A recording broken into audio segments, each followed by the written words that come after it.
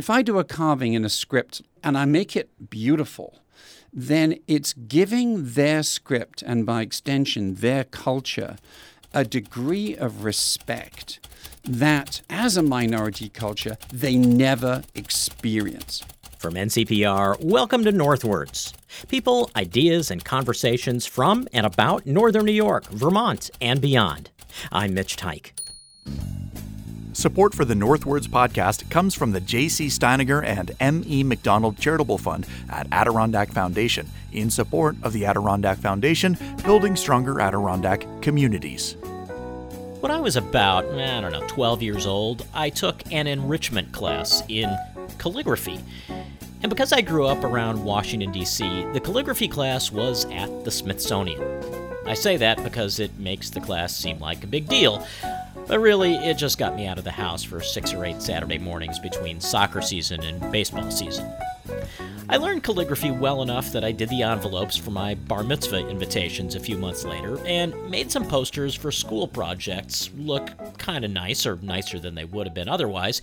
But the lasting impact of that time is that I have forever since paid attention to the way letters look on paper, whether it's someone's handwriting or it's that note about the typeface that many books sneak in after the author's acknowledgments. So Tim Brookes' work is pretty interesting to me, and maybe it'll be to you as well. Brookes studies scripts that many of us probably wouldn't even recognize as writing, at least at first.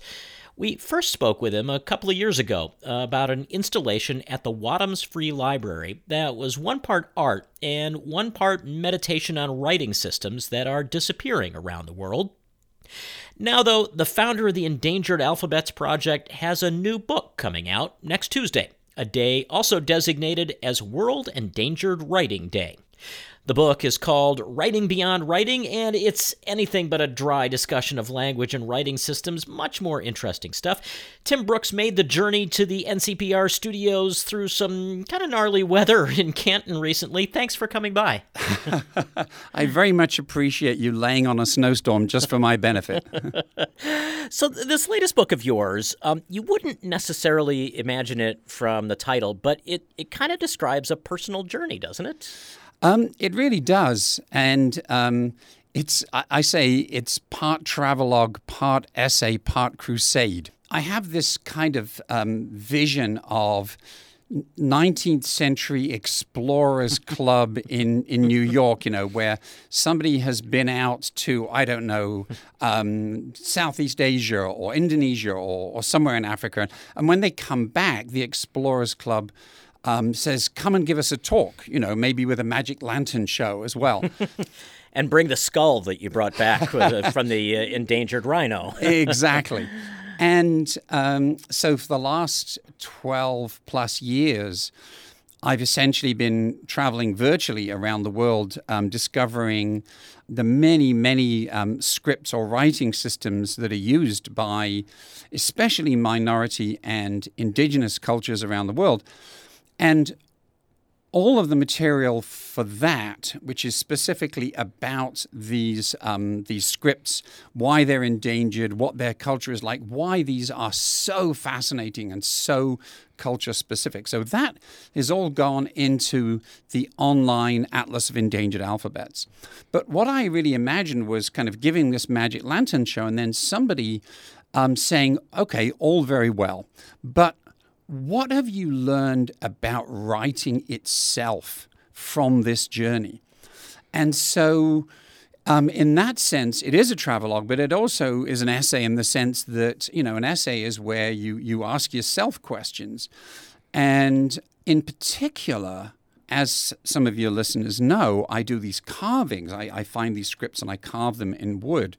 And I finished one, this is probably 3 or 4 years ago now, and I put it up on social media. And a very distinguished linguist posted this response, which was, this is very nice, but it isn't writing. And I was really taken aback by the dismissive tone of his voice.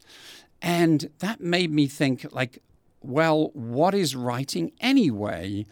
And that led me onto this extraordinary journey where I discovered not only is the definition of writing one that has been not only put together but carried by Western thinkers. But the definition of writing explicitly excludes all kinds of writing-like forms that are used by other cultures around the world, many of which are more beautiful than our writing form, or more elegant, or more self-explanatory, or more spiritual. And that was when it really started becoming a journey which was both outward and inward. What is going on out there? And also, what is the experience of writing? Having spent all my life as a writer, I'm like, but I never even thought about this stuff. And then I started asking the big questions. Well, and it's interesting, the Explorers Club metaphor got me thinking, I think we wonder, who are the people who are majoring in geography today? Because every place has already been seen and discovered and can be mapped from space. And you can pull up on your phone, for God's sake. And I feel like we probably think that way about writing. But to read this book, writing has been really understudied. Very much so. In fact, one of the things that I did as part of this research was to try and find out how come, if you go back to the 19th century, you find people such as Abraham Lincoln, for example, speaking about writing as an art form, recognizing the value of writing as a crucial element in human development. And yet, if you go to any university catalog and you look up linguistics, there are probably 30 different courses on extraordinarily specific aspects of spoken language and nothing about writing. And it turns out that when linguistics was born as a discipline, which is the very early 20th century in particular, what it had to do was essentially kill the old king. So the old king was a pretty repulsive person, to be perfectly honest, because this was a set of attitudes that said, writing is what makes us superior to other cultures that don't have it. It's racist, it's colonial, it's pretty horrible. And the great advantage of studying spoken language is that everybody speaks language, a language, etc. And so in that sense, it was very democratic. But essentially, they threw the baby out with the bathwater and sort of exiled writing as a function of the old regime. And it has never come back. Can you put into words what it is that feels so right about channeling this interest in alphabets and scripts into wood carving? So that's exactly the kind of question that I asked myself when I was writing the book. And in fact, there was one point where I was driving in southwestern Oregon from one exhibition and talk about the alphabets to another one after dark. So it's 10 o'clock at night. It was last November. And when I drive, I think and I like to dictate. And so I was asking myself, how does writing become different when you're carving it in wood? And I'm really glad you asked that question because there are a lot of woodworkers now who follow me. And they recognize that there is something about the act of shaping letters and also the act of getting inside a piece of wood that is very different from writing on a piece of paper on a flat surface. Right, because you could have just gotten into calligraphy. You could have your whole collection of nibs laid out in front of you. Yes. Yes. So the first thing I discovered about carving letters is that you have to slow right down. And so there's part of me and probably part of a lot of people who in their mind are trying to go as fast as they can. And they're going, part of their mind sounds like, high-speed Morse code on the shortwave, And when you're carving, first of all, you have to slow right down because otherwise you're going to make mistakes or you're going to stick the carving tool through your hand. Secondly, if you're going to carve a nice smooth curve, and for reasons that have to do with the way in which writing has grown up, writing in many scripts in the world is made up of nice smooth curves, then actually what happens is that it's a whole body exercise. So you actually lean into the curve, and if you're not doing it kind of as I'm doing right now in this chair, I'm sort of slowly swiveling in the chair, like from the hips up, then that curve is either going to be jagged or it's going to be ugly or whatever. So it becomes almost meditative, and you become grateful to the wood, not only for making it look nice, but for what the wood is doing to you as a kind of a meditation. And that's why my favorite times for carving are late at night. It's this wonderful kind of slow down, do something you're proud of before you go to sleep. Do you drive through a forest feeling like someone does walking through a stationery store or a bookstore? These are all potential products for me? Actually, not really, because most trees in a forest are straight-grain trees. And pretty early on, possibly because I had previously written a book about the making of a guitar, I had got really into sort of beautiful woods with grain, woods with figure, or even the Adirondack spruce with bear claw, as they say, which looks as if, a bear has just run its paw across the wood. So part of the pleasure of what I do is actually just picking out the wood and then sanding it and grooming it so that the figure is beginning to come to the surface.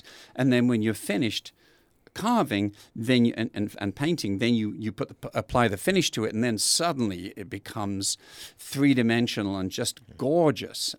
And that's also really part of the crusade, because if I do a carving in a script like I did for a minority script from a small island in the Philippines, for example, and I make it beautiful, then it's giving their script, and by extension their culture, a degree of respect that as a minority culture they never experience. Not only that, but by putting it on a piece of wood that they can put up on the wall, it becomes kind of signage. And signage implies that it's official. It applies power, actually. And again, they've never seen their script used in signage because they've never had any degree of self-determination. It seems like a key part of the crusade is getting people to understand that the word evolution, when it's applied to writing, is the wrong term. Why is that? Ooh, so yes, you've asked that question because I spend several pages in the book absolutely trashing that term. And the reason is this. So let's go back, say, 200 years, when the privileged cultures feel and believe that they are privileged because they have not only writing, but the writing of the ancient Greeks. It's like we've inherited their depth of culture, their understanding of science and philosophy. Therefore, we are the chosen people. Very explorers club of them. Oh, absolutely. Yes. So they proposed a view of writing, which was that, we've gone out to Africa, we've gone to Central America, we see these other forms of writing which are more graphic or pictorial or whatever, and we regard these people as simpletons, as savages, as primitive, as childish, in fact. And therefore, there must be a form of evolution in culture that is paralleled by a form of evolution in writing. Now, they had no evidence for this whatsoever, but they were nevertheless quite happy to expound that this must have happened, and that writing must have started with pictograms because primitive people can only draw pictures. And therefore, it must have evolved into ideograms, which is characters that stand for thoughts or ideas. and then kind of backwards forms of writing like syllabaries and abagidas, and then finally the pinnacle, the Roman or Latin alphabet. The letter E. Yes, exactly. And the letter E, which you chose specifically because I talk about the fact that it has these parallels, it has these right angles, it's very upright, it's very Roman, in fact, in its fashion. And in fact, this is so nonsensical that while I was writing the book, Writing Beyond Writing, Lessons from Endangered Alphabets, I came across this article in Scientific American, which talked about the fact that a team of scientists working in Europe had been looking at, in fact, some of these very ancient pictures. And these are cave drawings from Lascaux and Chauvet and all of those other, and many other caves throughout southern Europe. And when people had looked at these, their conclusion was, one, they're drawing because they're not civilized enough to write.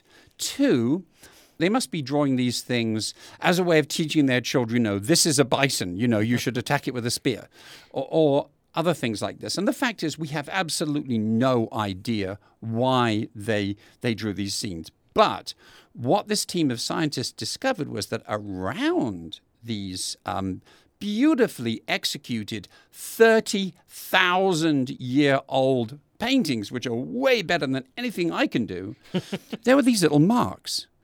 And because they were little marks, they were ignored. And this very smart set of researchers correlated individual marks with the breeding seasons of the animals being portrayed on the walls. And they found that these marks were, in fact, a form of calendar. So all of a sudden, you kind of go, oh, wait a second, these people are so smart that they've actually been studying the breeding cycles of animals, and they've thought to sort of represent them on cave walls so that they've got a timeline as to how they should plan out their year. And that was 30,000 years ago. So the notion that these are unevolved people and that we're evolved people is simply a way for us to A, pat ourselves on the back, and B, justify our vestigial racist and colonial attitudes that we are, of course, superior to other people. You mentioned early in our conversation that most of this crusade and this work has been done virtually, going around the world virtually. But you did make a trip to Bangladesh a few years back, and that seemed to have a real impact on where this work has gone for you. Yes. The greatest difficulty I have with my work with the endangered alphabets is not the carving. That is actually fairly difficult and fun. The greatest difficulty is getting people from a privileged background, like myself, in fact, to understand why this matters and what it's like to be on the other side of the canyon of privilege. And so when I started the alphabets, I found all this stuff fascinating. But in a way, I was a classic Western intellectual. It's like, oh, isn't this interesting? Isn't this interesting? Blah, blah, blah. When I went to Bangladesh, which I did actually because at the time I had a very small public health nonprofit, and I was going over there to do some public health work, I had begun working on the endangered alphabets, and I put the word out on social media, are there any endangered alphabets in Bangladesh while I'm there? And someone was kind enough to get back to me and actually to give me some contacts. And when I got there, I called around, and I was visited in the guest house I was staying in Dhaka, the capital, by representatives of 3 different ethnic minority groups from the southeastern part of the country.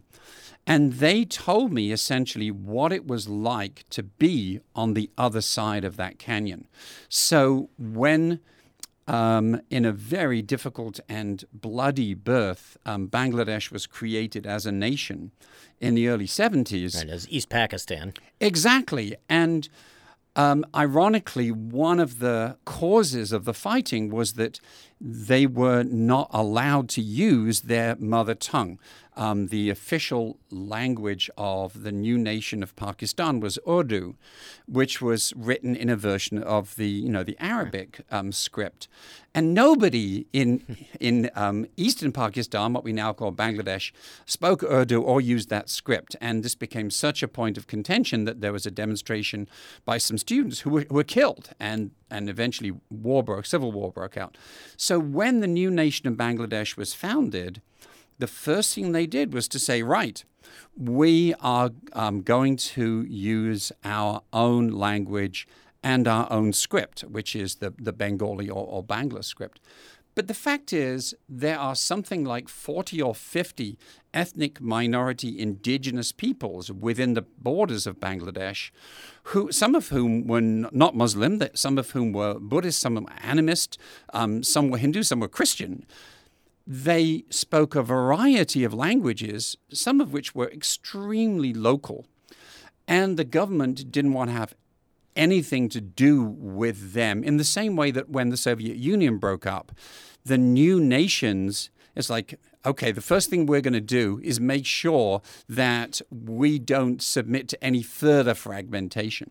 As somebody put it, how quickly the oppressed becomes the oppressor. That's exactly right. And so essentially there was then a long period of extremely bloody civil war, and many of these ethnic minorities were, first of all, they were forcibly educated in the national language, Bangla, and its script. And then secondly, in many cases, they were, if they sort of stood up to this, they were driven out of the country across the border into India. And in fact, I met a guy who was a member of the Chakma people. His father had been like the Shakespeare of Chakma. He was not only the greatest living Chakma writer, but he had a great collection of Chakma books and manuscripts. And the army came into their village twice, and the second time they killed his father and they burnt their house down. And he grew up never seeing the Chakma script. And in fact, now he is middle-aged, he's successful, he's living in the capital, Dhaka, but his entire connection to his cultural background and his family background has been kind of cut off at the knees. And that's when I realized that until you understand what it means to have that cut off at the knees experience, you don't know what is lost when the script is lost, or the language is lost, or other aspects of the culture are lost. So let's say that part of the crusade is successful, and you have, you've laid out this point, and everyone, the 7 or 8 listeners we have, is convinced. What would you hope comes out of World Endangered Writing Day? This came about because I had finished the best draft of Writing Beyond Writing, and I sent it to David Crystal in England. So David Crystal is like the David Attenborough of language. He's just a wonderful person, very, very likable, very kind, very eminent, knowledgeable. And so he was reading through my manuscript and making little changes here and there.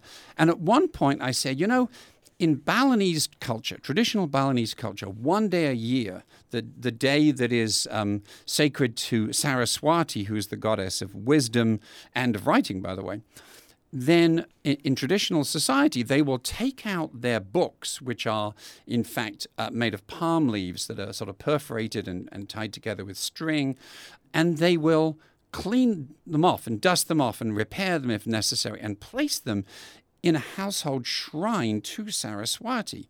And I thought, this is incredible. We have no such understanding of the value of writing and even the sacredness of writing. So there's a whole chapter in the book which is devoted to the sense that writing is in fact a sacred act. And so I said this in the book, and then David Crystal wrote in the margin, so you should invent one. You should make up that day. And I accept a challenge. And I thought, do you have to ask anybody or get anybody's permission, to invent a day? And it turns out, no, you just call go it calendar government. Yes, exactly. There are many calendars who, if you pay them a fee, they will put your day in there. And I'm like, no, I'm not doing that. So on this first National Endangered Writing Day, we have a variety of speakers from all different backgrounds talking about not only different scripts from around the world, but also different ideas about what writing is and what writing may become. And then we also have some great video reports from the field. There's this great organization in Nepal called Kalajatra, which runs these kind of pop-up calligraphy workshops where ordinary people are just going to the market and they kind of look in and they go in and they learn how to write their own traditional script, which for decades was not only banned by the government, but you could actually be punished and lose all of your possessions if you wrote in that script. So that's what's going to happen on World Endangered Writing Day. We're also going to have a relaunch of this online atlas of endangered alphabets because we have 100 more scripts that weren't included in the first iteration. And it's also the publication date of Writing Beyond Writing. Rush out and get your copy now. Would you imagine that, and you touch on the idea briefly, but would you imagine that the popularization of emojis is a way that the Latin script has begun to change and encompass more ideas than the letters themselves? See, that's a great question. So if you go back a couple of thousand years, what you discover is that in ancient Greece and in a number of other cultures since then, there is no difference between writing, what we call writing, and what we call drawing. They're really seen as being the same thing. And in divination calendars and magical texts, they're a combination of what we call writing and art. So over those centuries, this kind of lofty snobbery, especially associated with the Latin alphabet, came to divide those two streams. And so when I was at school, for example, drawing was seen as being childish. And even if you're in geography, you had to draw a map, you had to draw it like a cartographer. And even writing personal stories and narrative was seen as being childish. The whole idea was to evolve, to use that hideous word, to a higher sort of mental plane. And in doing so, what that did, and again, this is one of my discoveries in writing this book, it cut out a whole range of things that you might actually want to communicate. So if, for example, you have a really complex emotion or a really profound emotion, you may say, I can't put it in words. And the fact is, writing as we see it is specifically an effort to represent speech, what you would have said out loud. But what about all the other things that you couldn't say out loud and that might be expressed in painting or in music or in dance? Or even in nonverbal communication. Absolutely the case, yes. And you start realizing, wait a second, writing is only one small part of that, or writing as we define it. And in other cultures, it's a much richer and broader part that includes more things. And so, as you say, the sudden and massive popularization of emojis is in part because an emoji allows you to present a complex emotional state in one keystroke that the person reading it almost certainly understands instantly. And there are many emojis that if I were to say to you, okay, can you put into words what that face means? It would take 10 words or 20 words or a whole lot. And so therefore, not surprisingly, you had conservative points of view sort of saying, and I quote a conservative point of view, it said, emojis are for women and children. They are not for grown adults. We should note, Tim Brookes was merely quoting in that part. And I will admit, at the beginning of kind of the emoji craze, to having some of that lofty snobbery in me and thinking that, why in the world would I want to put this little yellow face with bulging eyes or God help me, the poop emoji. Right. And I have come around to it as a means of getting across more information than the brief text or the email or whatever I'm doing does alone. And this is a great example of where we are being led by our children. My daughter started using this emoji, which is, once again, it's the yellow round face, etc. But the eyes are just two horizontal straight lines, and the mouth is just one horizontal straight line. And it sort of means like, oh my God, what can you do? And she would use it when somebody like completely missed the point or said something that was just ridiculously stupid, but you're helpless to do anything about it. That's what's so interesting about that one. And the face, I can see her like making the face which says, but the emoji is like bam right there. And so all of a sudden, like I'm like, there's more going on here than we give it credit for. Yeah. I feel like I initially thought of this question in almost a jesting way or maybe, a little tongue-in-cheek. But the more I thought about it, the more interested I am to hear your answer. Mm-hmm. Is there an irony to the fact that this book had to come together in order for people, you would like to receive it? It had to come together in the English language in a conventional typeface? That is a great question. And believe me, I gave a lot of thought to that, especially working with my designer, Alec Julian, who's a great designer. So, yeah, there's many layers of irony and frustration there. So since the beginning of the Endangered Alphabets Project, I've been really aware that this is simply waiting for someone else to take over from me.